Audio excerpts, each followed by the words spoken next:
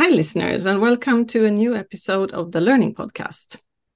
Today, we'll talk about the learning and unlearning that is needed for the energy sector to become sustainable. Almost every day, we hear about and endure the changes that are underway in how we generate, distribute, and consume energy. We experience that it's challenging to change our habit, and also that it's challenging to modify energy infrastructure. The massive and complex changes that the energy sector is currently undergoing involve almost everything I can think of. The questions and problems are technical, economic, psychological, societal, historic, scientific, and political in nature. And as if that wasn't enough, there are also international considerations, agreements, and decisions that not everyone will like. The big question is, how can we collectively adapt and advance the energy sector in an overall positive way, despite our feelings and the strong political and economic forces that factor in? To help me make some sense of this complex topic, my guest today is someone with much interest and professional experience in the energy sector in the Nordic countries. Welcome, Peter Dahl. Thanks for joining me. Thank you. Thank you very much. It's great to be here. So you are currently investment manager at Polhem Infra, which is an investment company that invests money from Sweden's income pension system in sustainable infrastructure in the Nordic countries.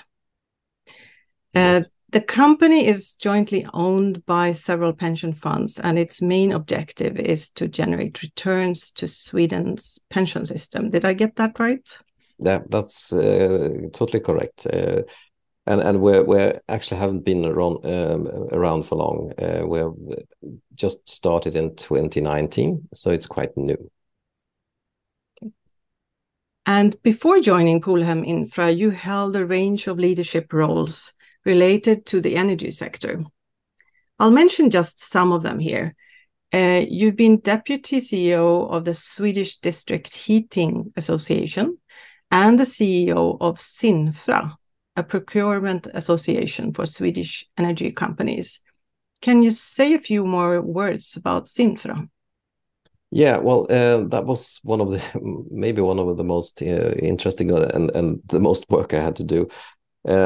Actually, we started that, or I was hired in 2010 to make a new start for Sinfra.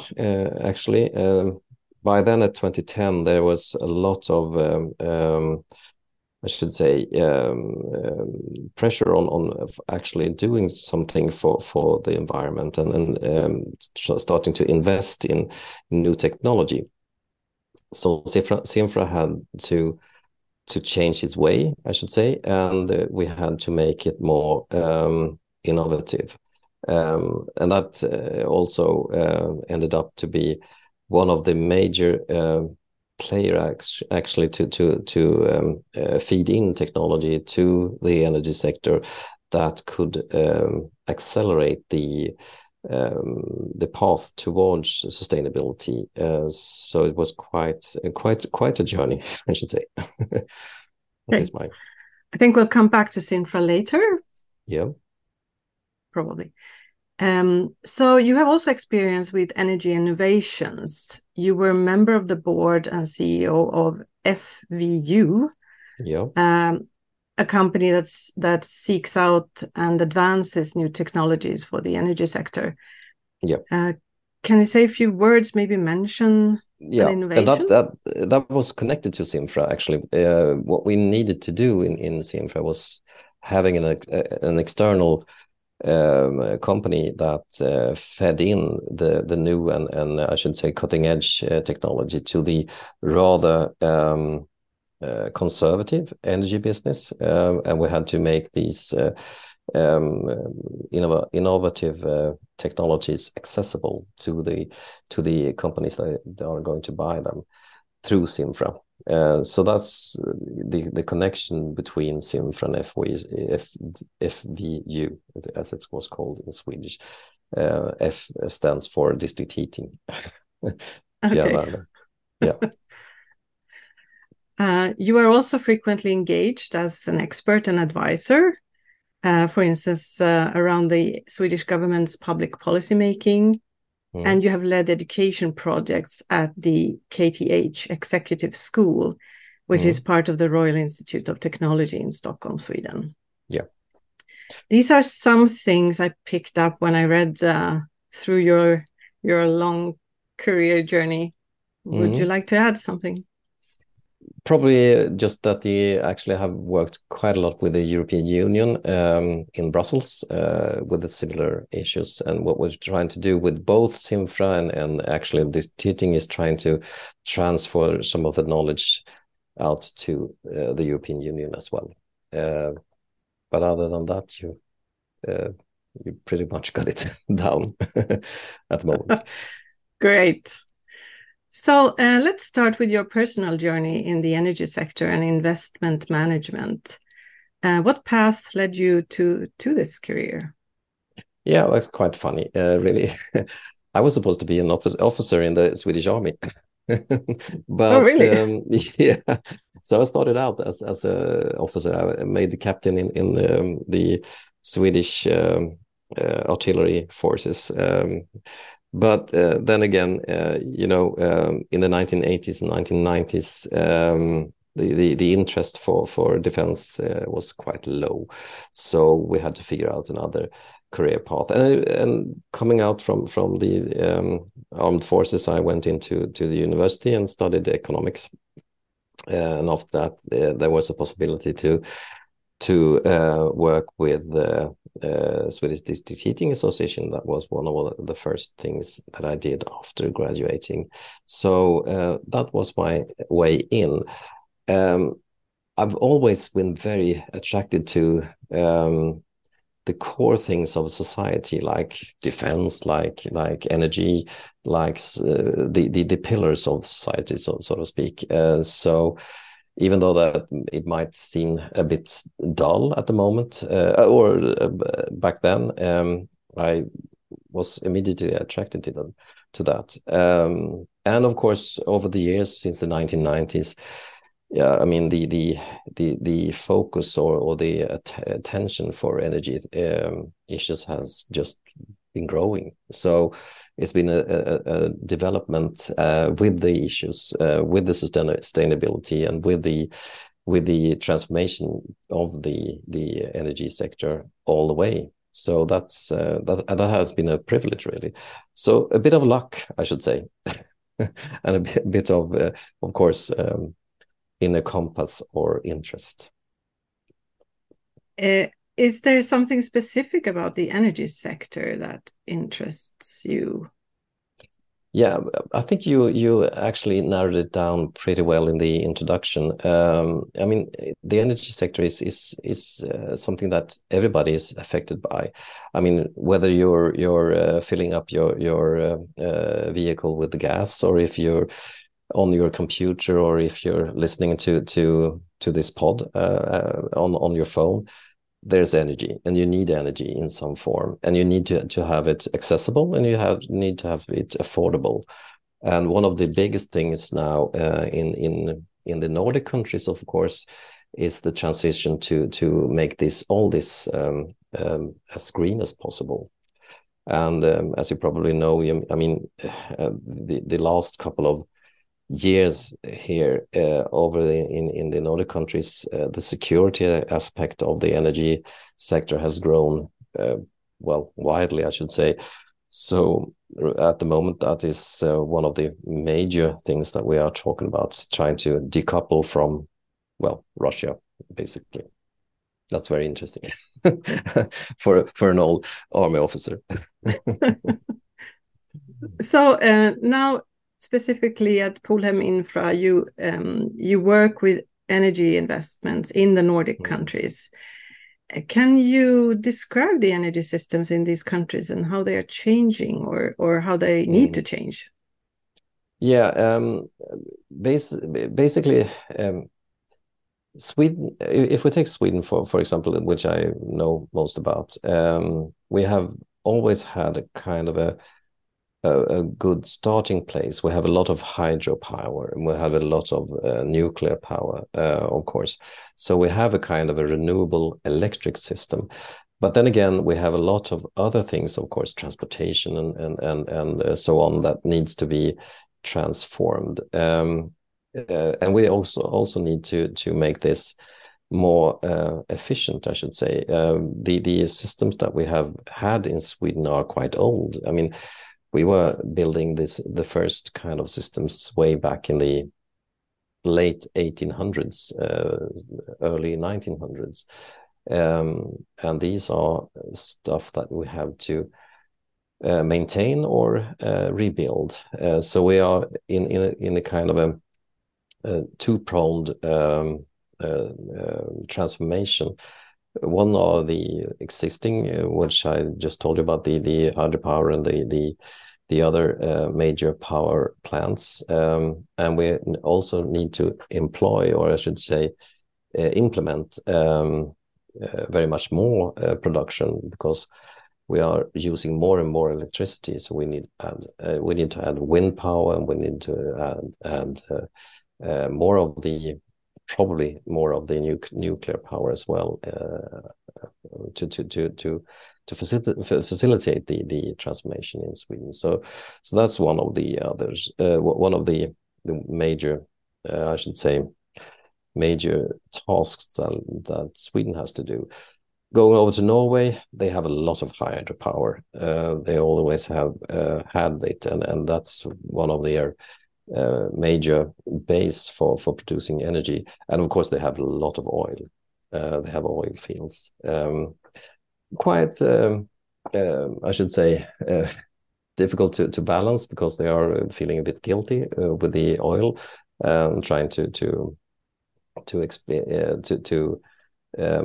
make carbon capture as I should say, more commercialized. And in Finland, you have a lot of old plants that are basically connected to the old relations that we have with Russia. So we have a lot of fossil fuels in Finland, and these different markets are trying now to become more green, and it's quite a lot of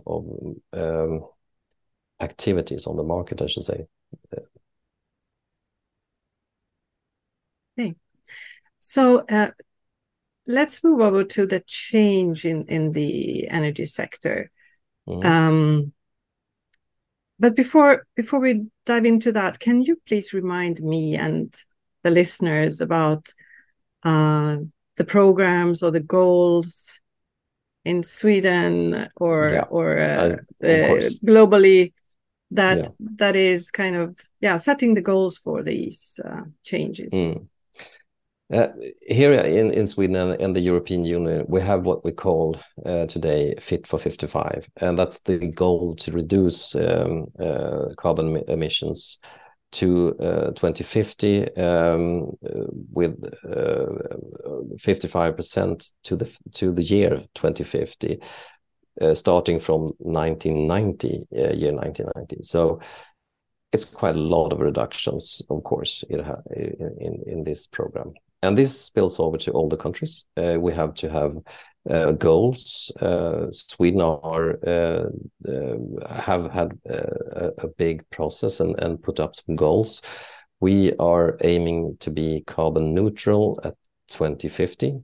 And I think it's the same. I'm not really sure, but I think it's the same for Finland and Norway.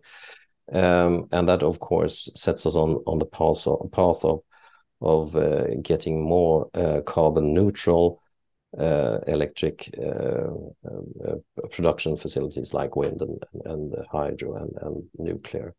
So that are the goals that we need to address. And of course, that affects also the investment sector that I work in today, because if you want to invest and use the pension funds that we are using, you need to declare that the investment that we do are actually in line with these kind of goals. Otherwise, the banks and also the owners will not lend capital to you. So that's actually something that affects us on a daily basis. Why do you think, or in your experience, why do you, what is it about the change in the energy sector that is making it difficult? I think it's two things really. One is habit, and you said it yourself in the introduction. Habit is a quite a powerful thing. And as a society, if you add all these habits up, you get these societies that we have. And to change the habits, both on an individual level and on a societal level, is painful. And we see that kind of just right now in the way that we are polarizing a lot of the debates in the society. I just the other day here I read quite an interesting article on how it divides the gender gap as well here in Sweden as well, for one example, where women tend to take more responsibility for the future, and the guys or the men tend to want more. They tend to leave it as it is, and tend to vote for those things that does not include change. So that's quite a new, and it's becoming more and more accentuated. So that's one area. It's hard to change habits. The other thing is basically I should say economical, because I mean we have built a society that has a couple of economic models that are pointing out or have been studied for years, but those models are linear. They have an end, and we need to go into circular kind of models that reuses resources in every sense. And those models are not really adapted to handle what we have today. So the investment cycles that I work with today is quite challenged by these kind of new things that are more of a circular thought than a linear, where you have an end when you recoup your money over a certain period, and then the activity is over. That is not going to be how we invest in the future. The problem is that we really don't really know how circular investments are going to be done. So those two, of course, interact as well. And that's that makes it even more complex, habits and economics. And it's just to go to yourself. I mean, if you have the possibility to buy a electric car, or you have the engagement to not to travel as much or whatever, that's one thing. But we need to have a society that includes everybody. So it's not only those with money or with engagement that needs to be on the transition path. We need everybody. And how do we do that? I don't think we really have the answers at the moment, but there are a lot of interesting discussions going on now. A bit scary sometimes, but I think we'll make it. I'm an optimist. So this makes me think about the urban areas versus the rural areas. Yeah. And I think you are in Sweden, I'm in Canada. It's something that those are two countries that have overall a low density in population. Yeah, very low. And big cities, of course, but also vast areas with Yeah. with few inhabitants and long Yeah. distances. Yeah, and of course that is a challenge in itself. The whole country has to live, of course, and a lot of the country actually contributes with a lot of economic values. I mean, forestry is one of the main industries, both in Canada and in Sweden. We have mining operations that are very rural, way out in the outback. And all these need energy in some sense, transportation, and of course, just to process the forestry or the mining products. And this is one of the challenges. And in Sweden now it's very cutting edge, I should say. We're trying to move into a green forestry and green steel production that is quite novel and new. But the thing that's threatening it is basically that we don't have electricity enough for this to happen. So it's all connected, and of course, when you're talking about the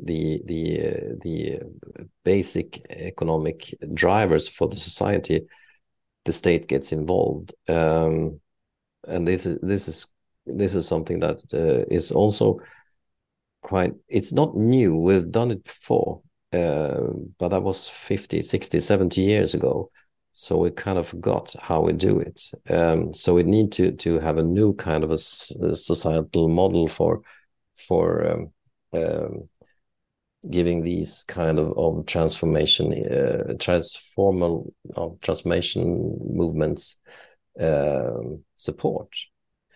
But there's also a risk with that, of course, when you talk about economics. Too much support and you'll end up probably not so good. You get inflation, you might get too much of a government interdiction, governmental Involvement. Thank you. Involvement. Not too much, and not enough commercial drive force, and too little, we might lose the commercial opportunity. So this is one of these things that we are trying to address in the Polym Infra with the investments that we do. But then again, we don't really have the model. We don't have the view on risk.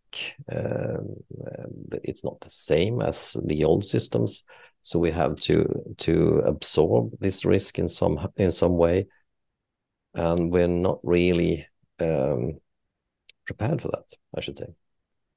Sounds like a lot of learning to me. It's as you said, what we need to learn and unlearn. This is basically the core issues, actually. The new way of, I should say, planning or thinking or transforming that we are trying to establish is something that we don't really know much about. And at the same time, the old dogma, or what do you say, or the old way of thinking is probably going to be in the way. So when it comes to individuals and their behaviors, let's say consumers, what behaviors or beliefs, misconceptions in people seem to be the most difficult to change? There are two things that I think is basically one of the most difficult areas to actually make to actually find common ground, I should say. One is the notion that the individual actually can change the world, and we are dumping a lot of responsibilities down to the individuals in that sense, that we need to take responsibilities for stuff like it's quite complex to actually do something about. Take, for instance, in Sweden, batteries. And we are recycling batteries, of course, and it's up to you and me, and or actually me, not living in Sweden, to turn these batteries in, and if you don't, you're in a bit of a trouble. But that's yeah, really a technology problem, and even though if I return all the batteries I can, if somebody doesn't do that, it's all for nothing. So we need to change the system to make it easy for individuals. And the notion is that this has been going on for so long in Sweden. So if you ask anybody on the street what sustainability is, they will say, well, it's recycling, it's getting your batteries in on time, and not dumping things in well, they're not supposed to be, and that's fine. That's really fine, but that's not going to solve the problem with the transformation, because we are actually trying to make the individuals tidy up the old system. We need a new system where the individuals can participate in another way. And this is actually something that I get a lot there.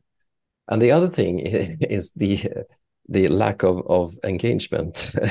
And this is totally contradictory to what I just said. But we need to be engaged in the right kind of way, of course. And for me, it's quite interesting to see that the industry now is leading the charge, so to speak, towards sustainability. But that comes also from the notion that this is actually good business. And the good business comes from the consumer, of course. The consumer wants to have a part of this. So we're slowly moving towards what I earlier said, that we are creating this system, but then we have to include everybody. So that's the next step, because at this moment, I mean, those who are well off in Sweden are participating in the system. They can get the electric cars, they can get the zero carbon railway travels, or even by carbon capture schemes when they fly. But that's not for everybody. So that needs to be, the system needs to be more inclusive, I should say. Can you outline a little bit with an example, maybe, how a system would need to change, or in order to make, you can take any example. Yeah, what we see, as, and I'm talking as an investor in this, what we need to see is actually some way of actually trying to make business out of these opportunities. And we see that, for example, in the steel industry. The steel industry in the northern part of Sweden is actually trying to convert into zero carbon steel production with electrification and hydrogen. What they do then is they sell this to the manufacturers of cars, and the cars end up in the hands of you and me as a consumer in the end, and we are prepared to pay for that in that. So there's a premium for the steel. So the system is trying to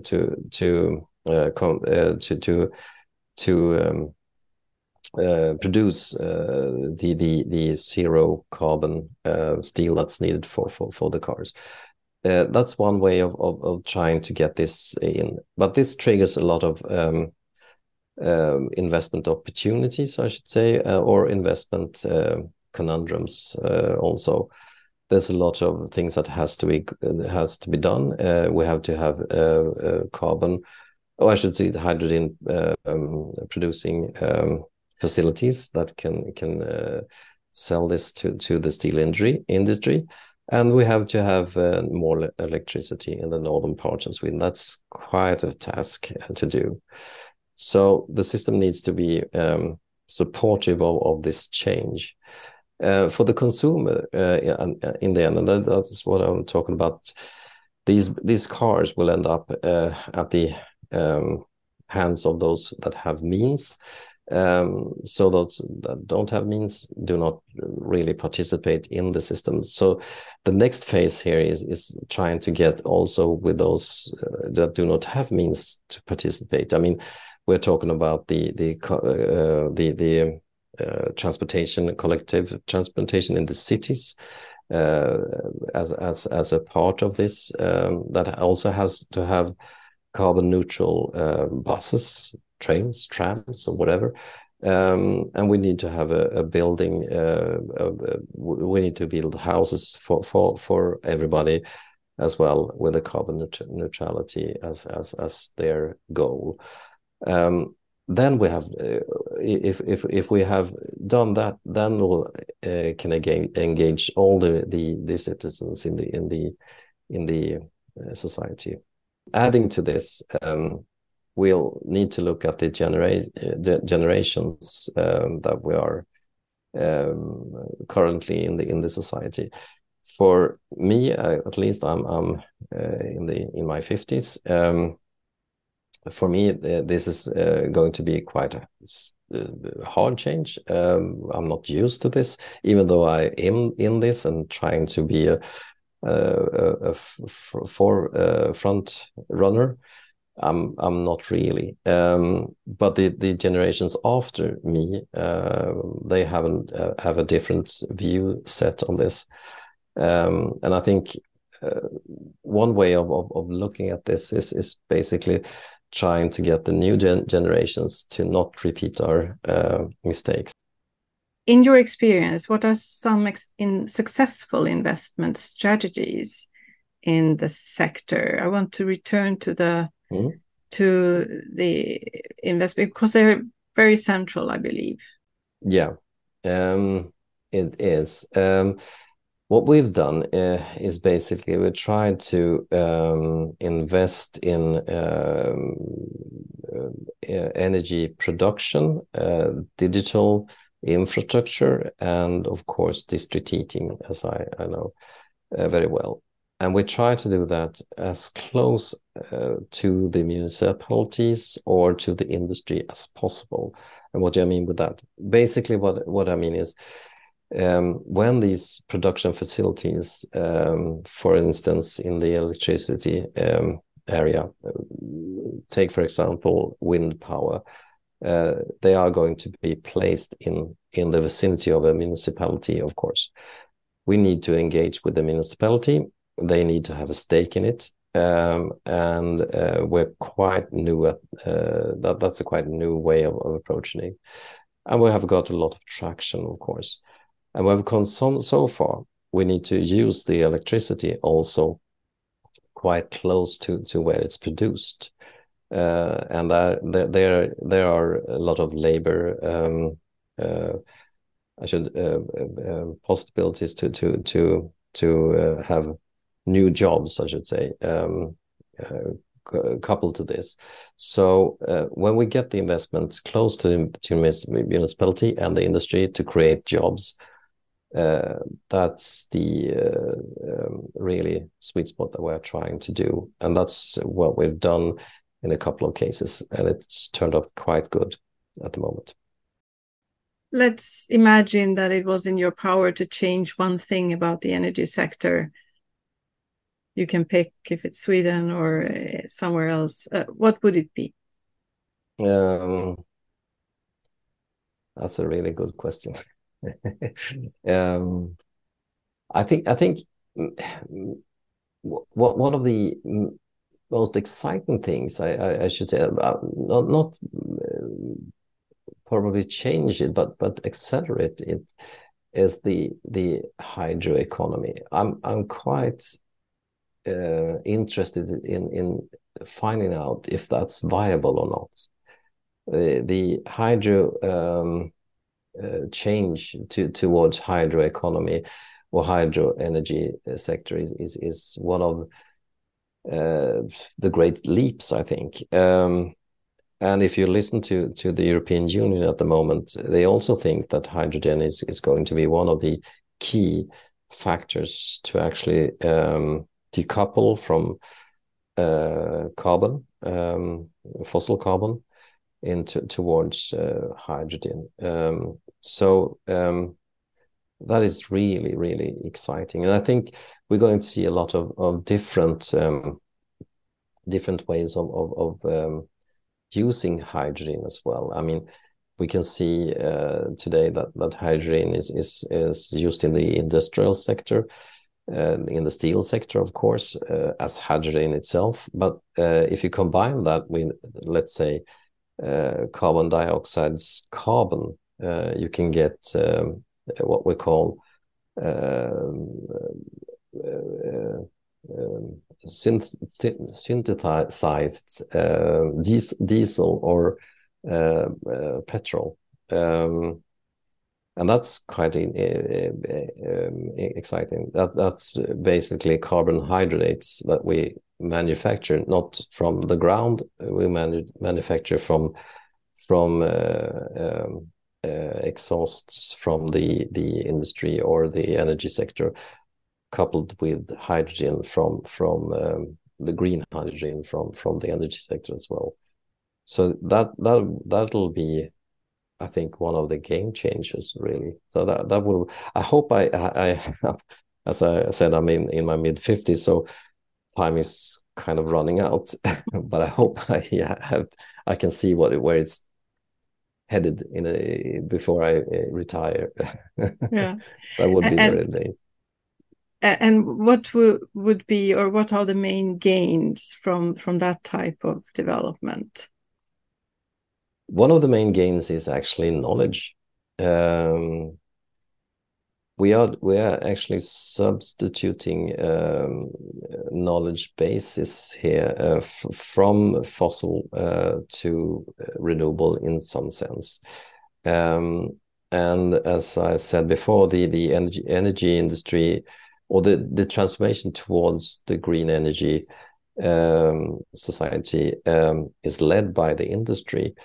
And it's very, very knowledge intensive, of course. We're talking about different types of chemicals. We're talking about energy, of course. We're talking about different types of industrial processes.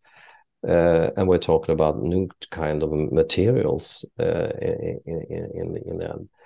And of course, this together with the digital revolution as well, where we can process a lot of data, trying to manage all this knowledge, that is going to be quite exciting. And I think AI is one of the things that we are kind of relying on, actually, to make this change quite quickly. Otherwise, we might not make it in time, really. That's one of the really exciting things. And if you look at this, what we invest in, what we're talking about earlier, a lot of the issues as an investor is basically if the organization that you invest into can manage.